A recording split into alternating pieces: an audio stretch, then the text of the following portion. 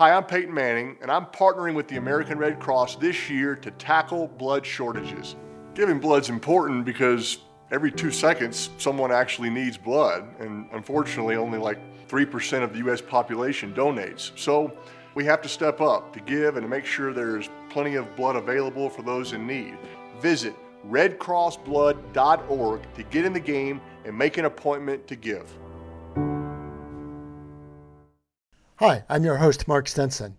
In addition to these podcast interviews, I facilitate patient-doctor listening research, known as Innovate Groups. These panels have 4 patients and 4 doctors and provide an opportunity to observe and improve the interactions that lie at the heart of effective healthcare. I've created an ebook on this Innovate Group method, and I'd like to offer you a download. It includes real-life case studies to underscore the power of better patient-doctor listening. So visit biosciencebridge.com to download your ebook, Innovate Group Revolutions. Now, before I welcome today's guest, here's a familiar voice on an important health topic. Welcome to The Patient Speak, Healthcare Innovations Accelerating the Patient Journey, featuring interviews with healthcare leaders and patient advocates. Here's your host, best-selling author, Mark Stinson. Welcome back, friends and colleagues, to our podcast, The Patients Speak, where we combine the scientific and business innovation of healthcare with the patient voice to make sure we're doing what we can to accelerate the patient's journey. And today we're going to tackle a complex topic of mental health. It's a very diverse topic, a lot of angles, a lot of challenges, even in defining mental health. It's very broad, but we're going to take on what we can because it is so critical. And we're going to have a panel discussion with 3 people who are involved day to day. I almost said the word expert, but I avoided it not because they lack expertise, but because this is not an ivory tower, department chair, university kind of discussion. This is going to be about people who are practicing and supporting mental health every day. So I'd like to welcome to the show Maggie Hallett, Jess Maitri, and Wayne Brown. Thank you. Thank you, Mark. Yes. Thank you. Maggie Hallett is in Columbus, Ohio. She's Senior Director of Workplace Health and Education at the Mental Health America of Ohio, a private nonprofit organization. Maggie, what are some of the key responsibilities you're working with these days? At MHA Ohio, we are the Ohio affiliate of Mental Health America, which is one of the longest running mental health advocacy organizations in the U.S. My job at MHA, while I am a licensed professional counselor, what I do mostly day to day is I oversee our workplace health department, in which we work with organizations on how to create healthy work cultures, particularly those who are client serving. I also oversee our peer recovery supporters program, where we train peers with lived experience on how to support others going through it. And I oversee our mental health first aid training program, which is essentially the mental health version of regular first aid. It's an 8-hour certification program, how to recognize mental health crises or situations and know the first steps and how to handle it. Very good. Even the definition of the word workplace has changed a lot in the last few years, hasn't it? Oh, yeah. Yes, it's been a hot topic for sure. We don't just mean the office or the factory or the school, do we? Yeah. As we see good. fireplaces in the background right now. That's right. And that we're on Zoom and we all have our home office in the background. That's right. Great. Very good. Welcome to the panel. Thank you. My other guest here is Jessica Maitri. She is a licensed clinical social worker in Boise, Idaho. She's created what's called the Yothera method, and she not only works with clients directly in their own counseling setting, but also helps teach and train practitioners. Jess, how's that going, providing therapy to therapists? How's it going? I love it. I think that's actually a very needed and overlooked aspect of our profession, is to continue to always be learning and be a client yourself continually and always be doing your work. It's so easy to just do the next training and get all the certifications. And it's not really embodying being a human, which is my jam. I like helping therapists maintain their humanity. And what is your sense of the satisfaction in the work? The practitioners, are they feeling satisfied that they're getting the results they want, that it's a meaningful job?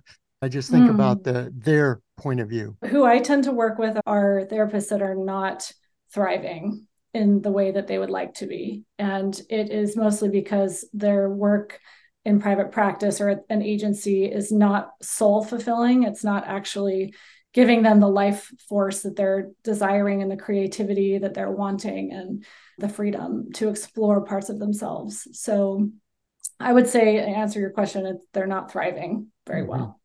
Yeah. Thanks for that, and welcome to the panel. Thanks. My third guest is Wayne Brown, also a licensed clinical social worker in Buffalo, New York. And you recently started a new clinic, Wayne, Willow Grove Counseling, and you also teach at the University of Buffalo School of Social Work. From your point of view in starting this practice, what patient need did you feel like you were needing to fill? Mark, I think that's a good question. Personally, my area of specialty leans more towards trauma. I work a lot with adolescents, especially as it relates to self-harm, suicidal ideations. I work a lot within the LGBT community. I do some adult work as well, but again, gravitating more towards people who do have high risk, traumatic areas of counseling necessary. The reason that I wanted to open this practice is because my area of interest is pretty specific, and there are other therapists in the area who have a far more diverse background than I can simply practice in, number one. And number two, the need for in-person counseling is still essential for many people. While we address the natural tendency towards Zoom since 2020, I do have many patients who absolutely cannot function in a telehealth atmosphere, and we need therapists to be able to have a space to meet with the clients as they need it. Meet them where they're at as we teach our students. Yes. Congrats on the opening of the practice. I know it's going to fill a big need. And listeners, it's been my pleasure to know each of my guests personally and professionally. And so, again, this is not a random panel where I looked up in a phone book and said, who are three people I could ask to a podcast? I really think that this is a panel that has the education, but also the emotional intelligence and the personal commitment to mental health that I think you're going to benefit from our dialogue here. So, Maggie, maybe I could start with you on a bird's eye view of patient insights in the mental health field. Wayne just talked about, and we talked about the office, the telehealth session, the workplace. Again, a patchwork quilt of a lot of different settings, and you work with a lot of Medicaid patients. What's working? But then also, what are some of the challenges that you see on a day-to-day basis? Ooh, that's a big one. What's working?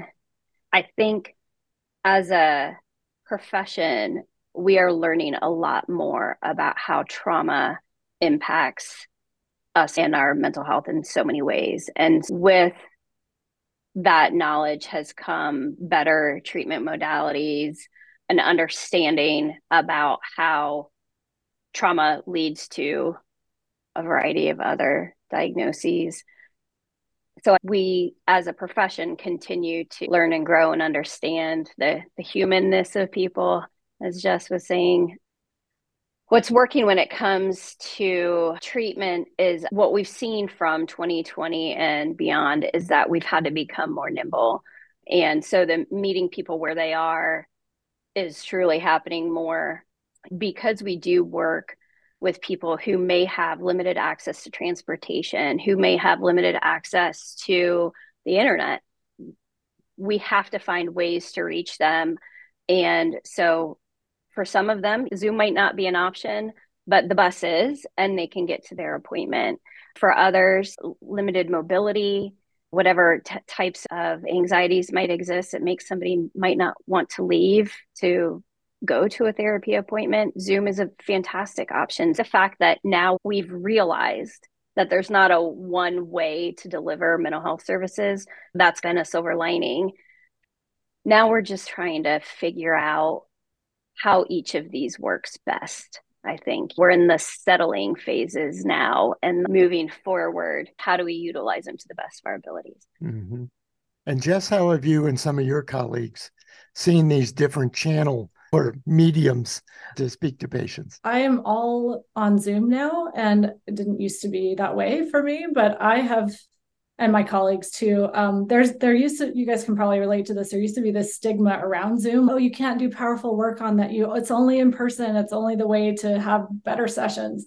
And I have to say, I feel my work has improved since going on Zoom, only because I'm a highly empathic person and I can create very powerful containers on a Zoom call. I do not have to be in person with them. And in fact, having people in their own space is, I feel, powerful because they're already in the place that the problems happen.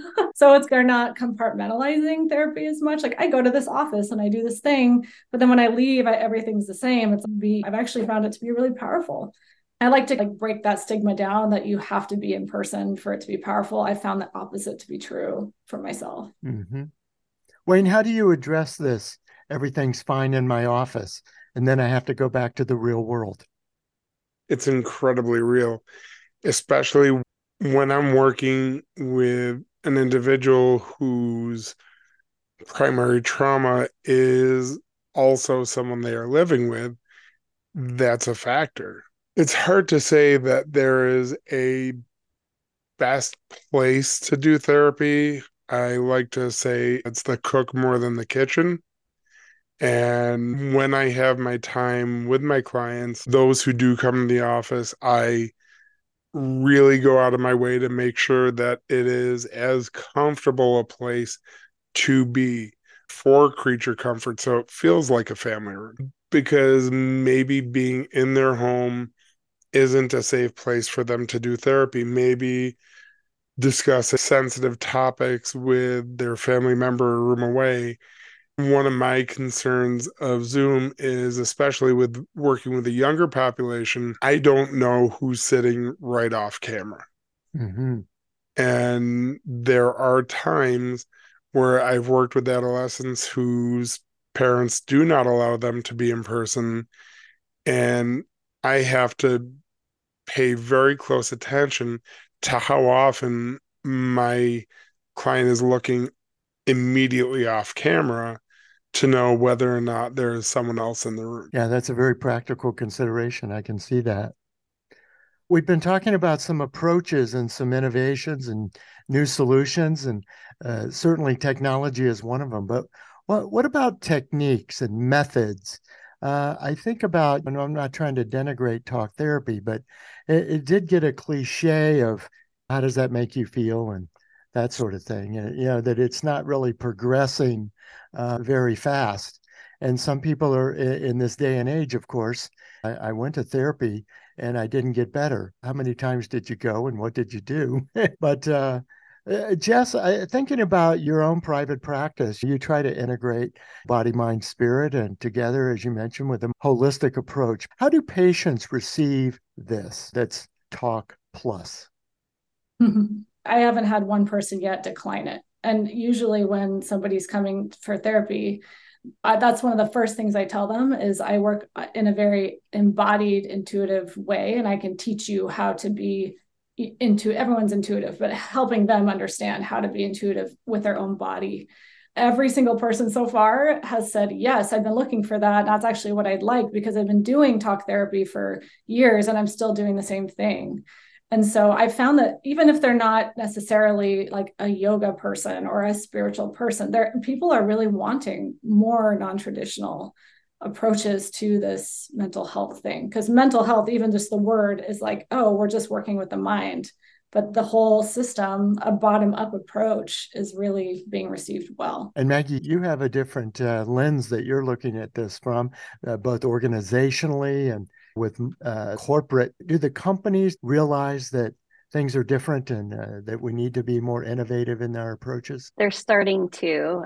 We spend a lot of time educating about how, like therapists, supervisors need to look at their employees as whole people. You are not leaving your stresses at the door when you walk in. And that's a really unrealistic approach. And particularly younger generations are expecting it out of their employers. They're expecting to be viewed as an entire person. So we've been doing a lot of educating on what mental health challenges may show up like in the workplace. The thing that makes it hard in a workplace is that many of the symptoms of mental health disorders are behavioral. And so that's why it's so stigmatized and judged. And so if somebody is missing work, depression is the number one cause for short-term disability in the United States. It's billions of dollars that we're losing. And nobody wants to say that's why they're missing work. I think it's 70% of people lie about the why. And we're just doing our best to try to help companies see and supervisors understand that if productivity is suffering, if somebody is acting different than what they normally do, which is usually if you know nothing else, to understand that there might be something going on psychologically, it's just a pretty significant change from their norm. And if you see that at work, instead of jumping to some sort of conclusion about how they are as an employee, consider maybe digging a little deeper or giving a little more grace. Mm-hmm. And then we just talk about how to support employees through something like that without supervisors aren't expected to be therapists, but they are expected to not make a problem worse. And not say because they called in sick 3 times that they must be lazy or, something else. Right. And the remote workplace has to give this an even greater challenge. I don't really know. I'm sitting here looking at all 3 of you. Besides, Wayne, your example of looking off camera, it's hard to say. What's your mood? What's going on? Unless you're agitated, I wouldn't know the difference. Yeah, we guide people to have very specific conversations about their wellness, and that it requires intentional questions and check-ins, and that if it is fully remote, you may need to do more one-on-one types of meetings than you would. You just don't happen to be walking past somebody all the time and seeing their affect in person. So it has to be a lot more planned. Yes. If you don't mind, Mark, I do want to talk about the body language thing. Good. Because one of the things that I talk with my students about that's very important to me as a clinician, as well as for upcoming clinicians to understand, is the thing that is far more important to me than the words my clients say is what they're not saying. In my office, on my Zoom sessions, I rely heavily on reading what you're not saying. I'm looking at when you move, why you move. I'm looking at where are your hands, what are they doing? I'm looking at how often or how long do you usually pause on a question versus how long you pause on this question. And what is that telling me? If you look off to the left for an extended length of time, I will ask my clients, I'm sorry, where did you just go there? And rarely do I not get an answer. So I like to teach my students how to notice when to check in with a client and how to check in a way that's non-threatening, that's safe, and build the relationship with them, build the ability to communicate that they can be honest and just say, I'm fine, everything's fine. The more they trust us, the more they'll open up when they do go to another place emotionally, even if it's for a split second. Very good. That's helpful. And Wayne, your background includes patient advocacy, and really teaching and empowering patients to be more involved and take a more active role in their care. From the mental health perspective, are you seeing patients, I'll say, want to be involved? In other words, is it an active, or do you still see this passive, I went to therapy, they need to make me better? So as far as my work with individuals and advocating, Mark, I do love a cause. And with the clients who I work with, I do believe that it is incredibly important to give people an action item. Usually it's pointing out the action item that they want to work on, and they just might not be seeing it, that it's 1 or 2 pages beneath the surface. And so therefore, it's like being on page 3 on Google. It may as well not exist. So I work with them on trying to see, hey, you mentioned this issue to me 3 times today. What is something that you can do this week towards managing that? I had a conversation earlier this week with regards to current events, as they are always heated. And I was talking with a professional about how do I help my people manage their emotions in regard to this major news issue. And one of the things that I talked to them about was very basic action items that they can take, that you don't need to create an entire advocacy group around. And that's simple things. It's turning off social media.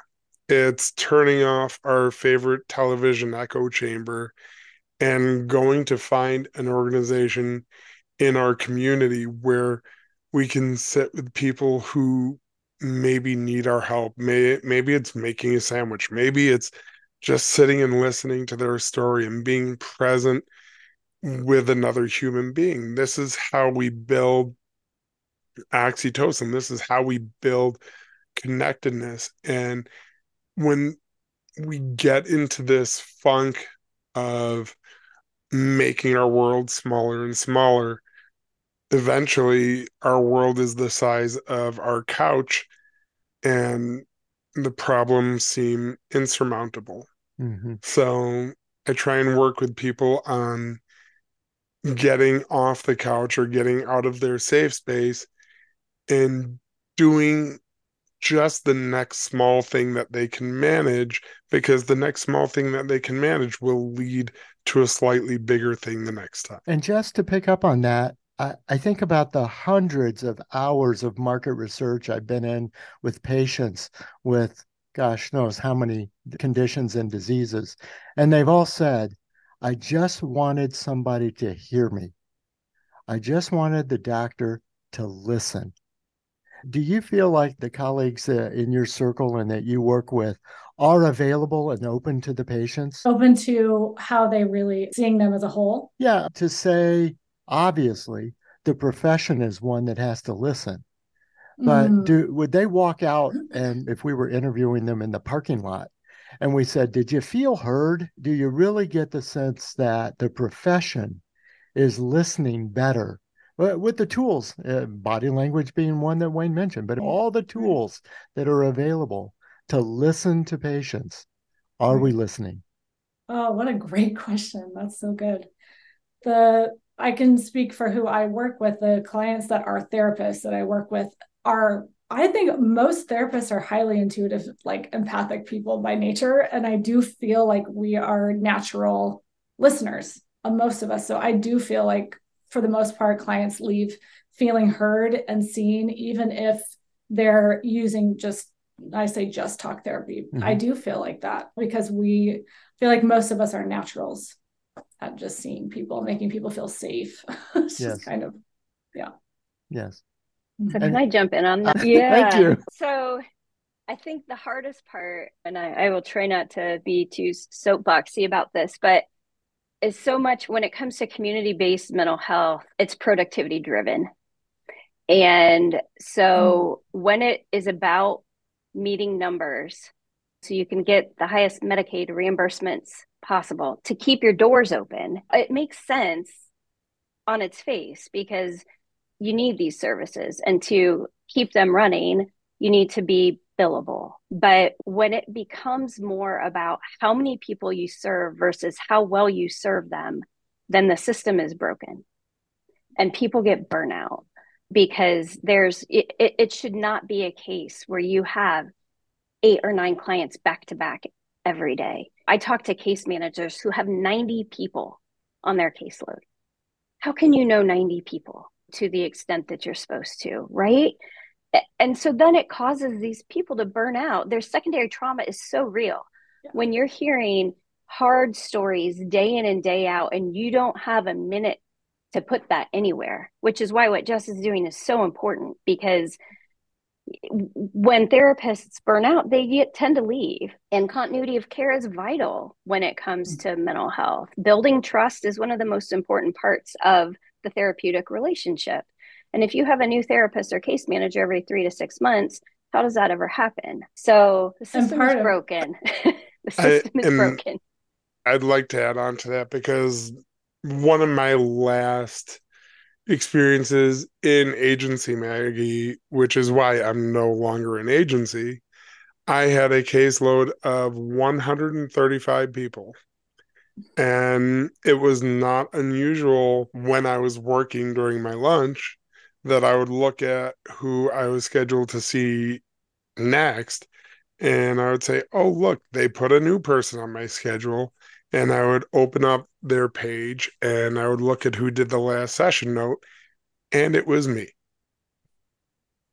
Yeah, to your point, I didn't know my clients. And frequently, when I was in that agency, which was a CCBHC, I would spend the first 10 minutes of session just listening for context cues as to who the heck is this person, because I don't want to be like, hey, I don't remember you. That's not exactly trauma informed. But I honestly have no idea who this person is in front of me. Parenthetically, this company who I did work for has since had crisis in maintaining employment, and they have even lower staff numbers. And because they're community-based health, if you call for an appointment, you're required to be seen within 24 to 48 hours, but there's no requirement on second appointment. Yeah, there's some reality there. Jess, what's coming back around then? What are your thoughts? Well, just your question was, are they leaving feeling heard, or clients leaving feeling heard? And even though, yes, therapists are burned out, and I have been that therapist before, I think the reason that I personally burned out is because I would give all of myself in every session, and they did leave feeling heard. And it was because we show up so I feel like if you really are in this profession, you might get burned out and start hardening, but before that, you're like giving everything. You truly care. And so they do leave with a piece of you if you don't have good boundaries. And I don't know, I was just circling back around to that. I don't think many of us can halfway do therapy. I think most of us, that's almost impossible. I can't be like, oh, you're sliding scale or pro bono, so you're going to get 10% of me. No, I do the same therapy for whoever's in front of me. Yeah, I can see that commitment of the profession and individuals. Thinking about then, as we round the corner and look towards the future, in the context of the title of this podcast, The Patients Speak. We've heard what patients need. We heard what certainly the professionals need. But how do we bring that up? We all need more. We need better service to the patients. We need better care and feeding and management and love to the professionals. But what is needed to elevate mental health practices? My answer is going to seem really simple, but it's really not. I think what's lacking in the therapeutic process is joy. It's more joy. It's actually bringing, and joy for not just the therapist doing it, but the process itself, and helping, no matter what the person's been through, how traumatic the situation is, helping them realize that they can still access joy. I feel like that's missing. We're so problem focused, and we've been taught to be problem focused. And without bypassing that, how can we also insert more of where we're going? And Maggie, what have you seen that workplaces and organizations need to elevate? I think when you prioritize your employees' health, then you're prioritizing your clients' health. And that all of the analogies of put your mask on first and you can't pour from an empty cup and all those things. It's true. They're true. And so when you create an environment in which people can actually take care of themselves, and taking care of themselves means they're paid enough with one job to support themselves and their families. It means they can use their PTO, not just that it's there, but they can actually access it, that they have the emotional support that they need, that their supervisors are trained well, that there's not toxicity in the environment, that questions are answered and asked publicly. All of these things that seem pretty basic but aren't really done as much as they should be. And it's largely due to this cyclical nature of being woefully underpaid, and it's not just counseling, it's a lot of caretaking jobs. It's teaching, it's home health, it's things where these people are doing arguably the most important work, taking care of other people, and they're paid the least. And it's exhausting work, and you're giving your all because the people that are going into it are giving their all. And to make it better, I think there has to be more money given to these people, there's so many people that leave community mental health for private practice for all the reasons that Wayne mentioned. And then overall, just more time to be able to take care of ourselves.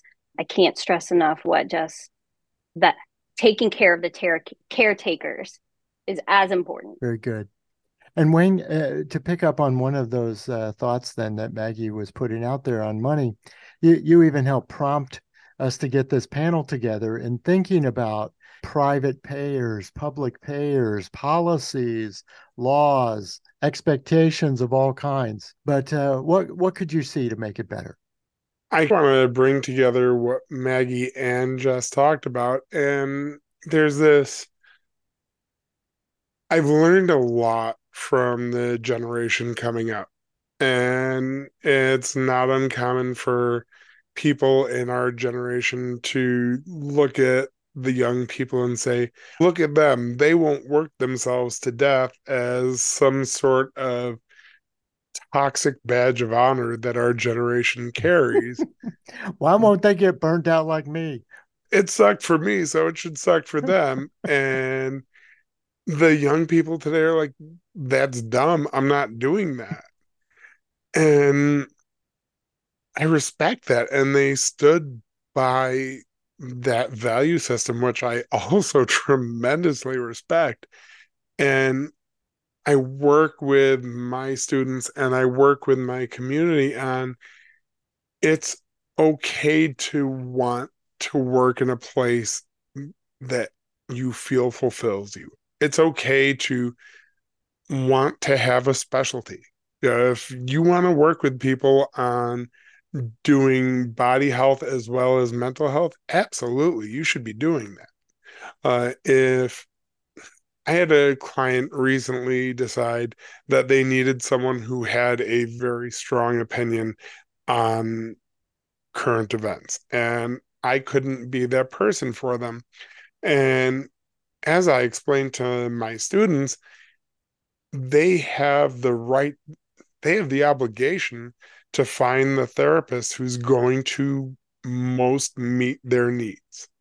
And as a therapist, as a counselor, I want my counselors to not feel obligated to be everyone's everything. We have to be true to ourselves and we have to really do our best practice. And it's okay as therapists to say, you know what, we need to make a living. The very last agency that I worked in was a union shop. And I really wish that more mental health clinics around the country would unionize. If you see what's going on right now within the world of unions, they are getting higher rates of pay for people. And if I'm a therapist and I'm working 40 hours a week and I'm leaving little bits of me with every person who walks out my door, I shouldn't have to drive for one of the gig apps in order to pay my rent. Mm-hmm. Because when do I get the time to really be ready to go back to work and to be the best mental health counselor that my client needs when they're sitting in front of me? Very good.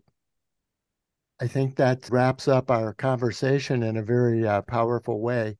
So, all the panelists, I just can't thank you enough for being on the program and sharing your professional and your personal commitment. We've been talking with Wayne Brown, a licensed clinical social worker in Buffalo, New York, in private practice and in education. Jess Maitri, also a counselor in Boise, also training the trainers, providing therapy for the therapists. And Maggie Hallett in Columbus, Ohio, the Senior Director of Workplace Health and Education with the Mental Health of America of Ohio. Thank you all for being on the show. Thank you. Thank you, Mark. Thank you. It's just been terrific. And listeners, until next time, I'm Mark Stinson. Come back again. We'll continue these conversations about what we need to do to elevate our listening, to become better on all areas so that we can do better hearing the patients speak. Thanks for listening to The Patients Speak, Healthcare Innovations Accelerating the Patient Journey, with best-selling author Mark Stinson. Our podcast is hosted on Captivate.fm, so you can listen wherever you get your podcasts. Subscribe now so you won't miss an episode of The Patients Speak.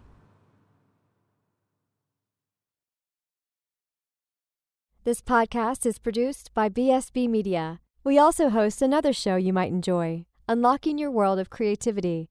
It's a top-rated podcast featuring interviews with creators around the world. We help you gain the confidence and connections to launch your creative work out into the world. Look for Unlocking Your World of Creativity on your favorite podcast app.